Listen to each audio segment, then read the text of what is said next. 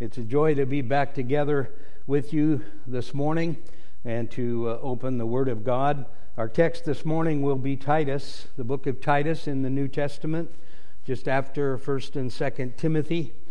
You'll find the little book of Titus, and we'll be looking at chapter 2, verses 11 through 14. Titus chapter 2, verses 11 through 14. Keep your finger there or your Bible open to it or your device, and we will in a moment read that text and see what the Lord has to say to us from that. You all remember the little nursery rhyme, Humpty Dumpty? Well, Humpty Dumpty had an unsolvable problem. As you know, the nursery rhyme goes like this: Humpty Dumpty sat on a wall, Humpty Dumpty had a great fall. All the king's horses and all the king's men couldn't put Humpty together again. Now I know that's a strange way to start a message. But like Humpty Dumpty, we have a problem. It's actually an unsolvable problem on our own. However, unlike Humpty, our problem has a solution. So taking our cue from the nursery rhyme, someone has penned these 4 lines. Jesus Christ came to our wall. Jesus Christ died for our fall, so that regardless of death, in spite of sin, through grace, He, Jesus Christ, can put us together again. That's good news. That's the gospel of Christ, because God's grace is the glue that has taken the broken pieces of our lives and put them back together again. Fallen and rebellious sinners that we are, wicked as we are, full of sin, God gives us His sovereign, unmerited, unmeasured grace and love untold. And one of the beautiful things about grace is that it isn't complicated by man's effort. It's a gift. God doesn't need our cooperation to save us. And this is the consistent message of the Word of God. These are familiar words, but listen to them again in Ephesians chapter 2, beginning at verse 4. The beginning of that chapter, you know, speaks to us as being dead in trespasses and sins. But watch this.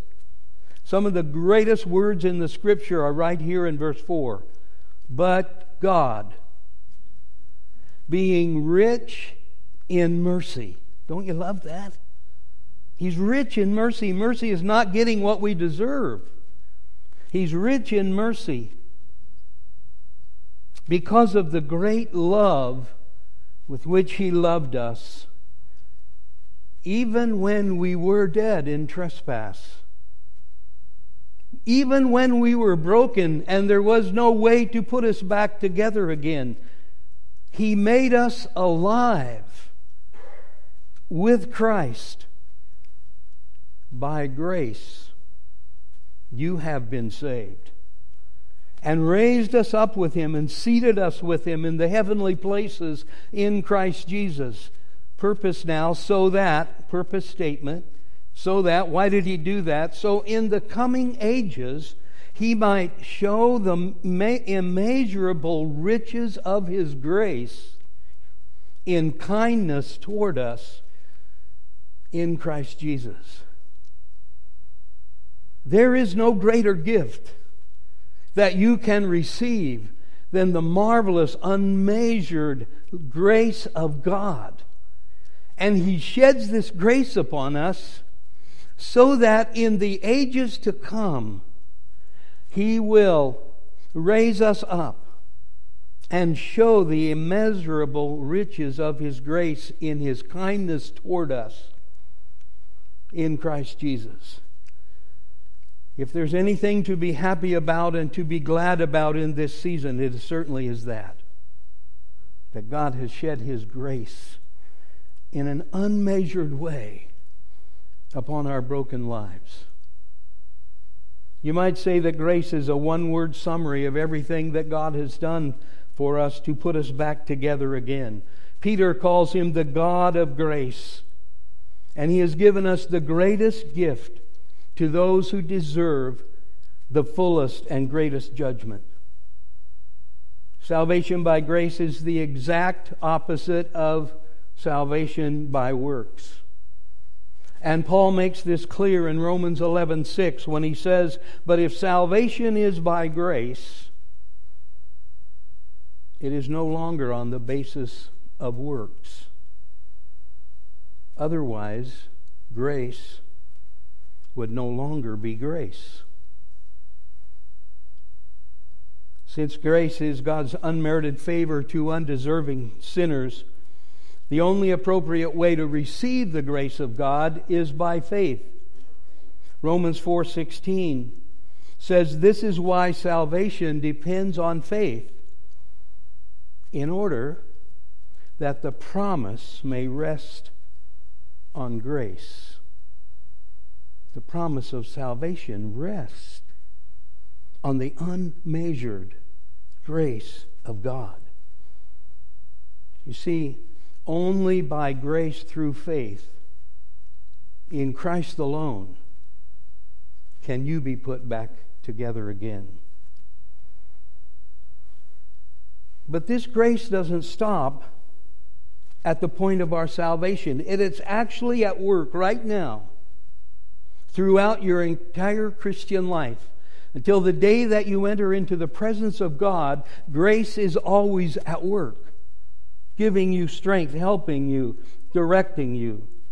You know that Paul's most frequent address to the churches that he wrote to and that he ministered to was that word grace. Grace to you. He said it over and over again. Romans 1:7, and not only to the churches, but to the individual Christians like Titus. If you're in Titus, just slip back to chapter 1 for a moment, and you'll see that he offered this to Titus. He spoke of it to Titus. Chapter 1, verse 4. "To Titus, my true child in a common faith, grace and peace from God the Father and Christ Jesus, our Savior." So we say with Paul, by the grace of God, what is it? I am what I am. By the grace of God, I am what I am. So, living a godly life, living in holiness, can seem often as difficult as putting Humpty Dumpty back together again. But it's right at this critical point in our lives right now that grace appears. For grace not only makes salvation possible, it makes the Christian life possible. And so I would ask you to look again at Titus chapter 2. And I'm going to read the text beginning at verse 11 through 15. Titus 2. You know what comes before this is a list of different kinds of things, different qualities about holiness and how we ought to live our lives. And he goes through several different types of people, old people, young people, so forth. And then he says this, Titus 2, verse 11. "For the grace of God has appeared, bringing salvation for all people," for all kinds of people. Doesn't matter who you are, doesn't matter what you do, doesn't matter the color of your skin, doesn't matter any of those things. It's for all people. But notice, training us, this grace of God now, training us to renounce ungodliness and worldly passions, and to live self-controlled, upright, and godly lives in the present age, waiting for the blessed hope, the appearing of the glory of our great God and Savior, Jesus Christ, who gave Himself for us to redeem us from all lawlessness and to purify for Himself a people for His own possession. That's the church, who are zealous for good works. And so Paul says to Titus, declare these things, exhort and rebuke with all authority, let no one disregard you.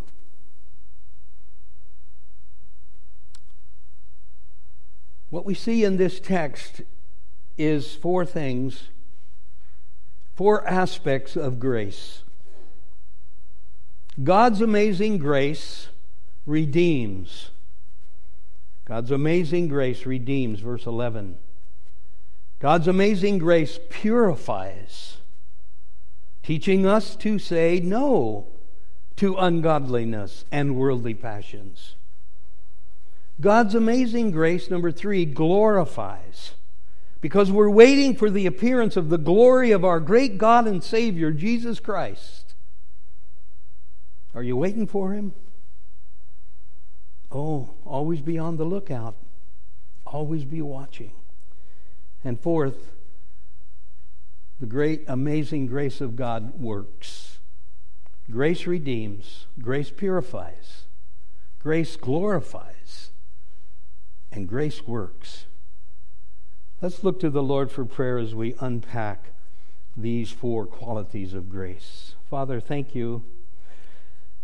Oh, how can we say more? How can we acknowledge greater ways of Your grace that have come to our lives? We were broken.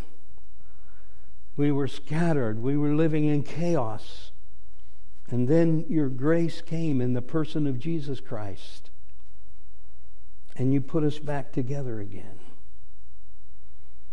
Father, for those of us in this room that continue to struggle, we all struggle with sin, we all struggle with difficulty, may Your grace fill us today, because You are an abundant God who gives an abundant supply of grace. It's unmeasured. You can't get to the bottom of it. Thank You, Lord. Thank You for Your grace. Now help us, Lord, to take to heart the truth of the Word of God. May Your Spirit teach us today that we would live godly lives in this present age, waiting for Your coming. Bless Your Word, Father, and we pray in Christ's name. Amen. Grace redeems. See it in verse 11.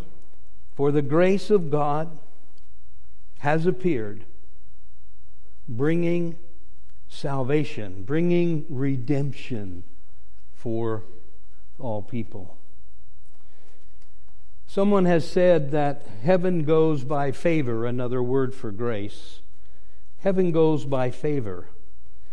If it went by merit, you would stay out and your dog would go in.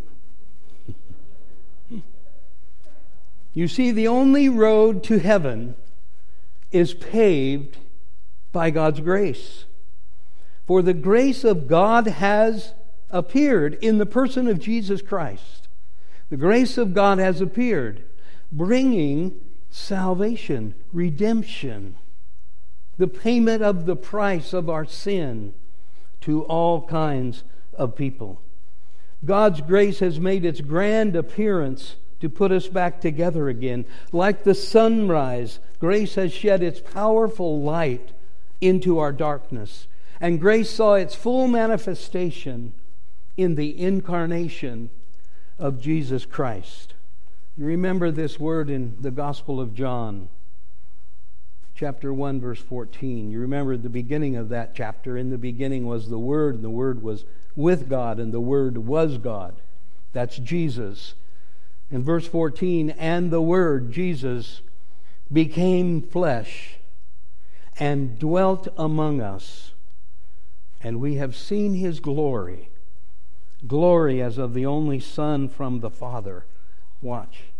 Full of what? Grace and truth. He's full of grace and truth.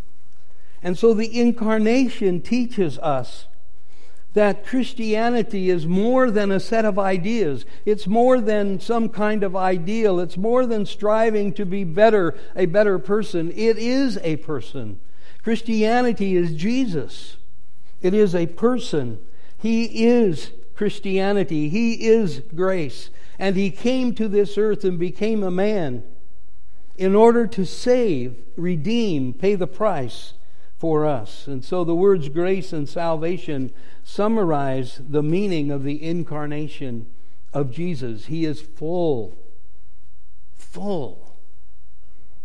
unmeasured of grace and truth. And when He came, He brought us salvation. He brought redemption to the broken lives of men and women. Paul makes this clear in Titus 2, verse 14. Notice it there. Titus 2:14. Jesus, our great God and Savior Jesus Christ, who gave Himself for us to redeem us. He paid the redemption price, the price of dying and shedding His blood for our sin. He paid the redemption price to redeem us, to release us, to take our shackles away from all lawlessness, and to purify Him for Himself a people for His own possession.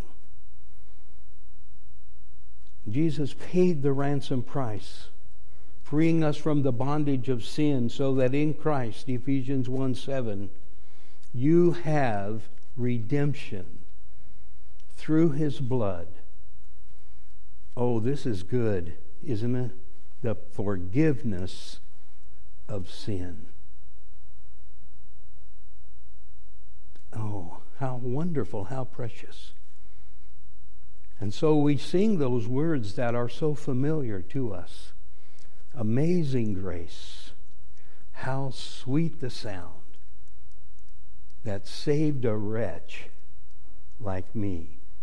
I once was blind, but now I once was lost, but now I'm found.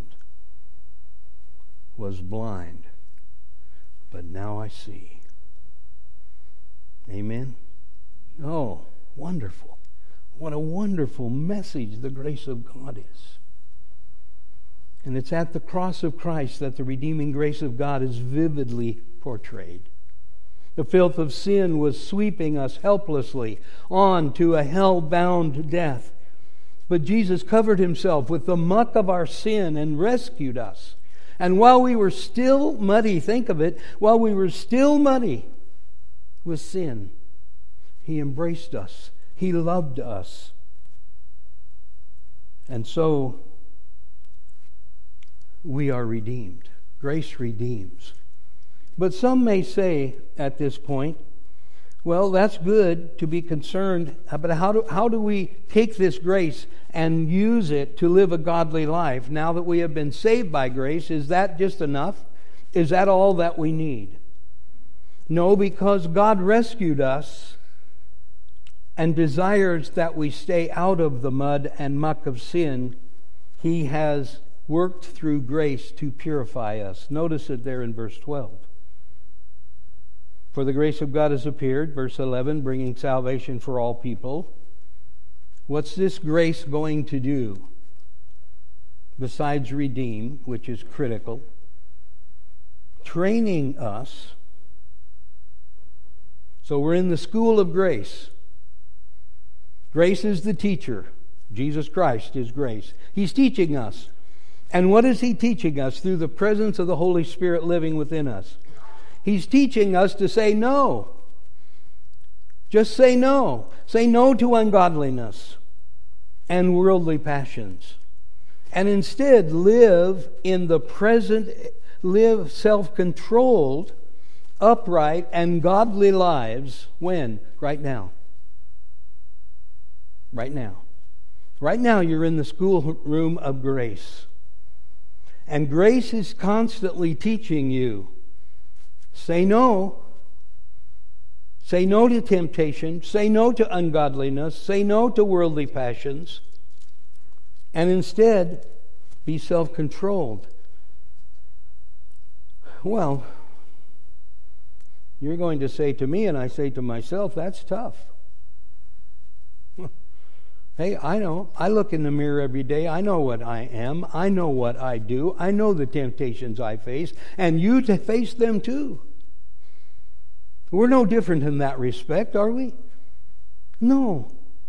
We are constantly being bombarded with temptation to stray, to turn away. And we can't fight sin on our own, beloved. You can't. You're no match for sin. I'm no match for sin. It's impossible for me to be strong against sin in my own flesh because my flesh is tainted. It's corrupt. And so grace comes. And grace teaches us. And you know, we do have that struggle. I know you have the struggle because I have the struggle. And do you remember what the Apostle Paul said in Romans chapter 7? I love this passage because it just says, this is you, Joe. This is you. This is what you deal with. Paul dealt with it. Paul, the Apostle Paul, who wrote all these wonderful, under the inspiration of the Spirit, wrote these wonderful words. But this is what he said about the struggle. Romans 7:21. So I find it to be a law that when I want to do right, and you know we do have evil lies close at hand. And do you remember what? For I delight in the law of God in my inner being. But I see in my members another law, waging war against the law of my mind and making me captive to the law of sin that dwells in my members. Wretched man that I am. I've lived a long time. I'll be 81 next week. And I want to tell you, there's a lot of wretchedness in those 81 years. When we really face who we are, without the glorious grace of God transforming us, redeeming us, purifying us, we are truly wretched people. Wretched man that I am, who will deliver me from this body of death? Who will put me back together again? Who will make my life not chaotic but peaceful? Oh, isn't it wonderful that Paul doesn't leave us hanging in our wretchedness? Thanks be to God, verse 25, through Jesus Christ our Lord. So then, I myself serve the law of God, that is, my flesh would serve the law, or rather our spirit would serve the law of God, but in my flesh I serve the law of sin. There is that conflict that goes on all through our Christian life. And grace works in us to purify us and give us the power, through the power of the Holy Spirit living within us, to say no, to turn away from temptation, to say no to worldly passions. Purifying grace enables us to live sensibly, righteously, and godly in this present age. And so Paul's imperative in Galatians 5 is this: but this I say, walk by the Spirit, and you will not gratify the desires of the flesh. Let me encourage you that right now, this very day, this very moment, you can walk in a godly life. You can be more and more like Christ because you are enabled by the purifying grace of God through the Holy Spirit who lives in you. So we would ask then, how long will I be in this classroom of purifying grace? All your life. Until you enter into the presence of Christ. You are a student in the purifying grace of God. Until the appearing, verse 13 of Titus 2, until the appearing of the glory of our great God and Savior, Jesus Christ.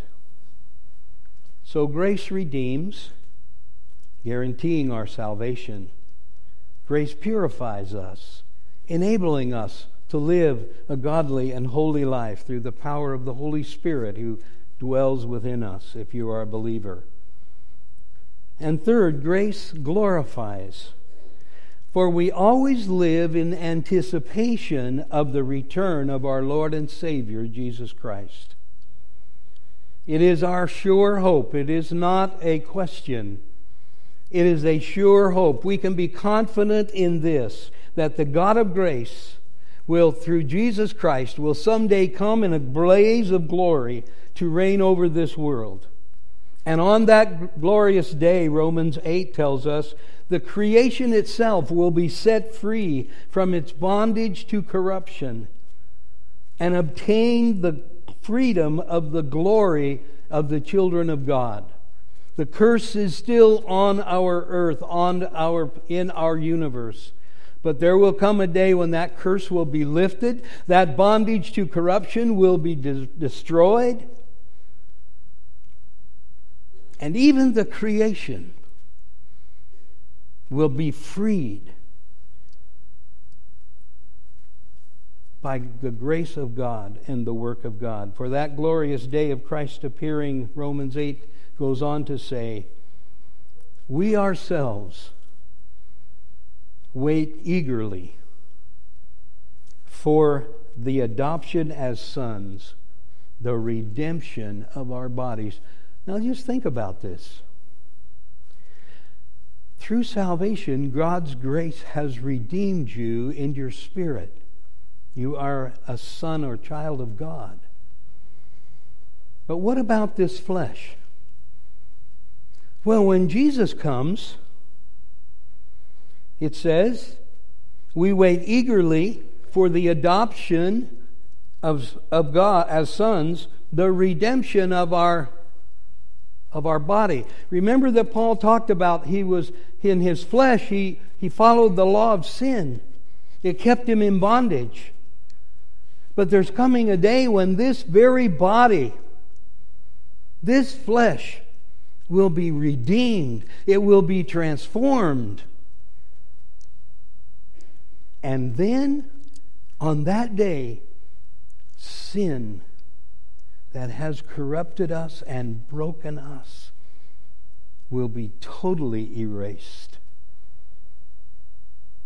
Never more again to have to battle with this flesh. Oh, isn't that wonderful? Isn't that marvelous that God is going to do that? Philippians 3:21 says that when Christ appears, He will transform the body of our humble estate. Oh, this is amazing. Into conformity with the body of His glory. Can you imagine it? I can't imagine it. I can't get my head around the fact that I am going to have a body that will be as glorious as the body of the resurrected Jesus.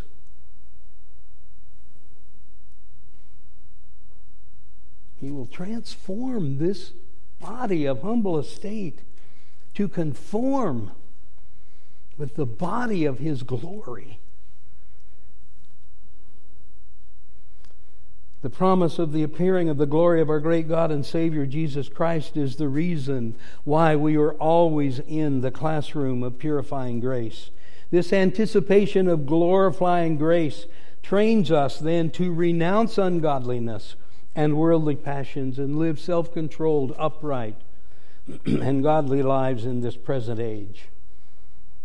And so this sure knowledge of the future glorifying grace is why, as 1 John 3 says, everyone who has this hope in Christ purifies himself, just as Christ is pure.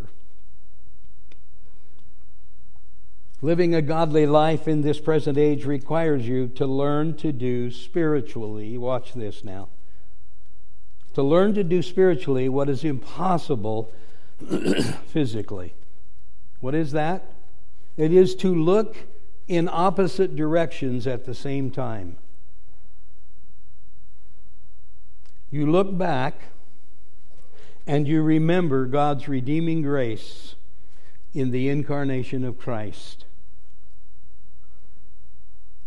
And at the same time, you look forward in anticipation of the appearing of the great God, our great God and Savior, Jesus Christ. This is why we say with Paul, 1 Corinthians 9, therefore, I do not run like someone running aimlessly. I do not fight like a boxer beating the air. No, I strike a blow to my body and make it my slave, so that after I have preached to others, I myself will not be disqualified for the prize. So grace redeems. Grace purifies. Grace glorifies. And finally, grace works. Look at it again there in verse 14 of Titus 2. Jesus, our great God and Savior Jesus Christ, who gave himself for us to redeem us from all lawlessness and to purify for himself a people, that's the church, for his own possession, who are zealous for good works. Redeemed from sin by grace, purified to live godly lives as children of God through grace, and through grace always looking forward to the coming of Christ. And in the meantime, as we live through grace, we are zealous, we are hot, we are compelled for good works. Now you know believers are justified and sanctified, made holy by the grace of God. Do you realize that you are already glorified in the sight of God through Jesus Christ? You are already in the sight of God through the blood of Jesus Christ. You already are as perfect as you'll ever be. But that isn't our experience right now. We're still struggling, as we said, with sin. But because of the substitutionary death of Jesus, we are justified, we are sanctified in the sight of God, we are glorified already. Paul puts it in the present tense, in the sight of God. In the sight of God, through Christ, we are made the righteousness of God in Him. So salvation from redeeming grace to purifying grace to glorifying grace is the work of God alone. But what about good works? How do they fit into this picture? Well, if you put Ephesians 2:10 next to Titus 2:14, you get the answer. We read Ephesians 2 about the grace of God that saves us. But verse 10 says this, Ephesians 2:10, for we are His workmanship, that is Christ's workmanship, created in Christ Jesus for good works, which God prepared beforehand that we should walk in them. Titus 2:14, Jesus Christ, who gave Himself for us to redeem us from all lawlessness and to purify for Himself a people for His own possession, who are zealous for good works.